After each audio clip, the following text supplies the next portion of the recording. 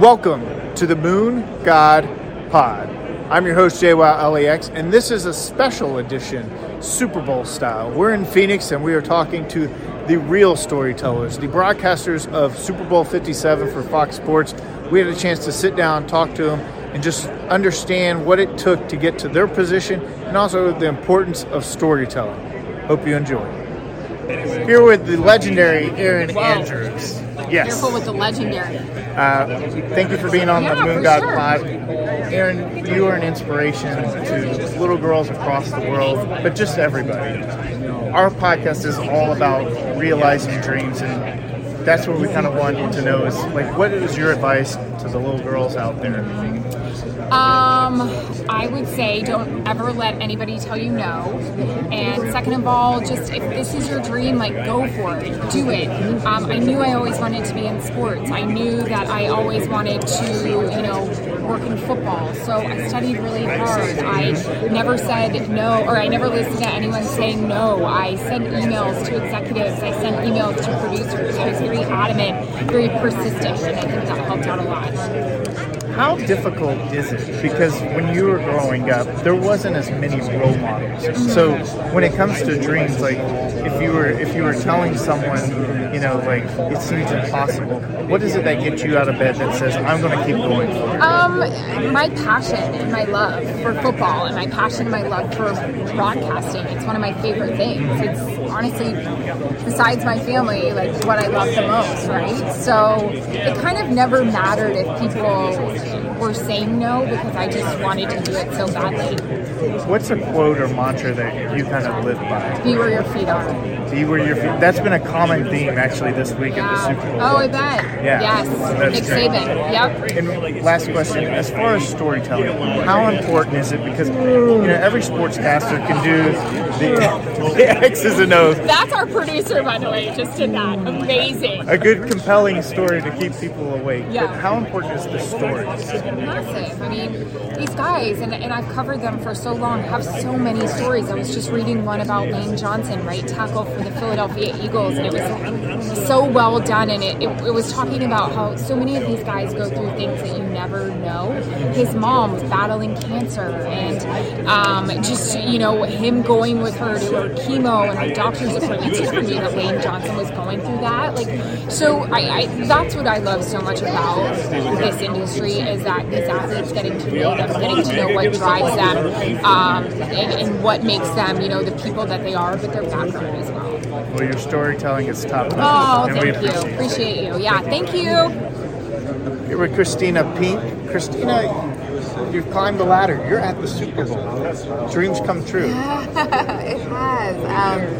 I am incredibly grateful. This will be my second Super Bowl with Fox, and it's still to this moment, I pinch myself because I get to be here, I get to be a part of it, I get to be part of events like this. When you were a child, did you ever realize this path for you, and how did you kind of overcome any kind of negative feedback or obstacles? It's not something that I set out to do in childhood. It wasn't until really in college that I realized that I wanted to do television and get into communications. But everybody has hurdles. Everybody has setbacks, but it's about how you bounce back from it. The most important thing is having the mindset of, this is not going to stop me. This is not going to hurt my future. You just have to keep going. You just have to stay motivated and having a good foundation and having good people around you. How is it for you, whether you want it or not, you have a platform and a voice for, a community of people that are underrepresented, especially in the sports industry. Do you feel like a responsibility, and how do you handle it and kind of convey that responsibility? Well, yeah, I think anytime you have this sort of platform, you're an example for many, and that's still something that that seems like surreal for me. And then sometimes I'll have someone come up to me and say that, we look up to you, and I hope to be a great representation because I love my job, but I also love the people that are out there that see it, that are inspired, that think, hey, I want to do what you do. And for me, it's not something that I ever really plan to do, but I don't take it for granted. And to wrap up, what's like a quote or mantra that you kind of live by that you would like other people to kind of piggyback off of? That's a good one. I don't know. Maybe it's a song. Is there a song that gets you going? No, I can't really think of one. We'll get back to you on that. We'll get back to you on that. Well, we appreciate you. No, thank you. Good luck on Sunday. Here with Carissa Thompson. Carissa, one thing I love about you is your ability to tell stories. And this is Super Bowl week, but stories are so important. How important is it for you to cultivate a narrative that will not only entertain but also inform the media and the society as a whole? Yeah, well, stories make us invested, right? If I don't tell you that Travis Kelce wears the number 87 because his brother was born in 1987, you're like, oh, he just wears the number 87. When I attach the story and the background to the number, it's now not just a number. It means so much more, right? When I tell you that Andy Reid was a coach in Philadelphia for 14 years and now spent 10 years in Kansas City, it means more that he's playing the Eagles, right? And the relationships that he developed there.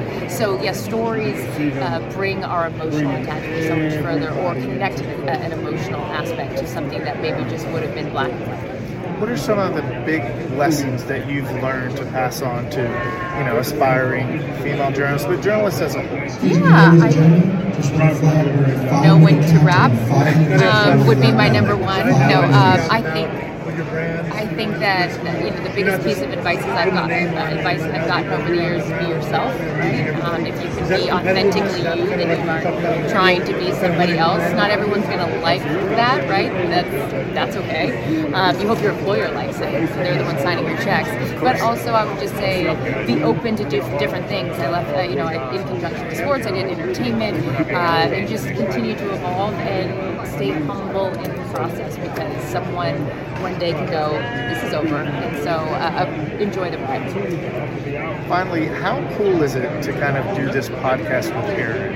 Yeah, of course. I mean, you have a platform, you have a job, but there's kind of something fun of kind of talking about what you want to talk about and being with your friend and just about the podcast experience. Yeah, I think, the inception of the podcast was because Aaron and I are so close and have been so close for so many years and spend, an hour every Monday anyways talking a recap of the weekend. And so we're like, why don't we just make this a podcast? I think for her and I, we've also both been through a lot of different stuff where we're in a little bit of a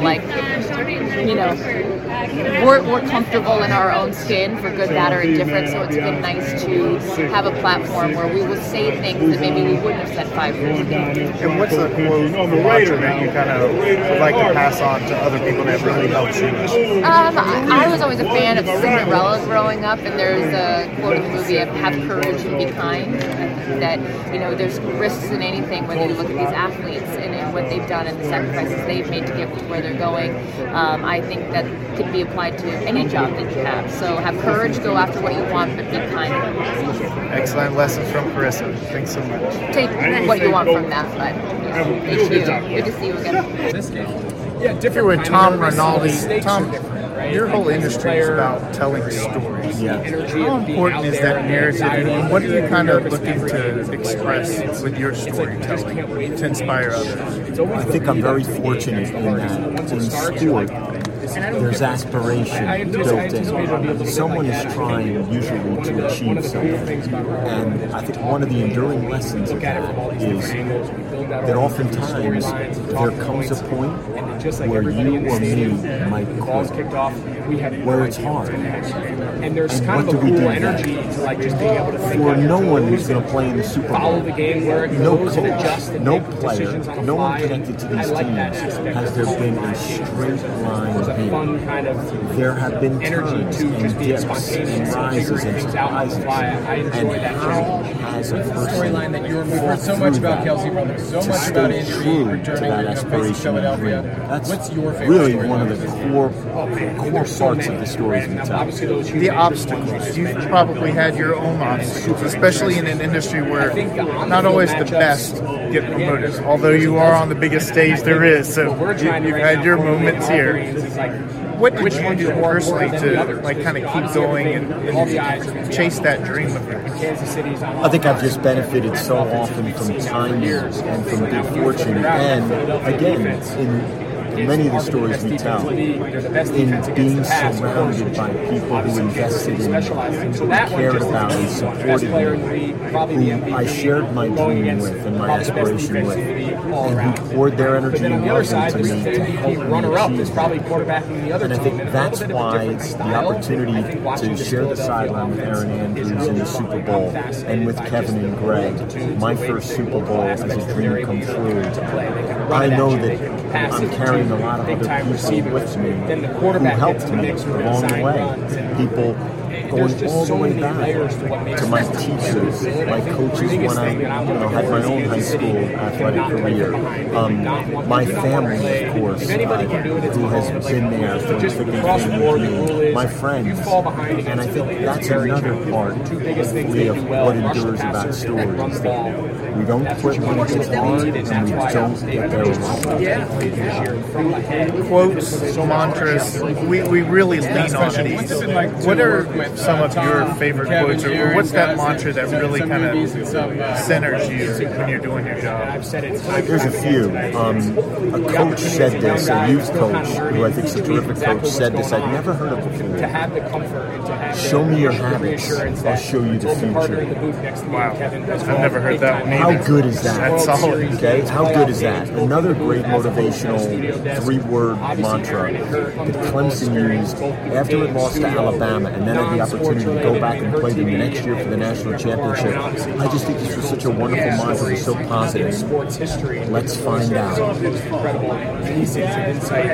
If that's not a great mantra in life for anything we aspire to do, hey, let's find out.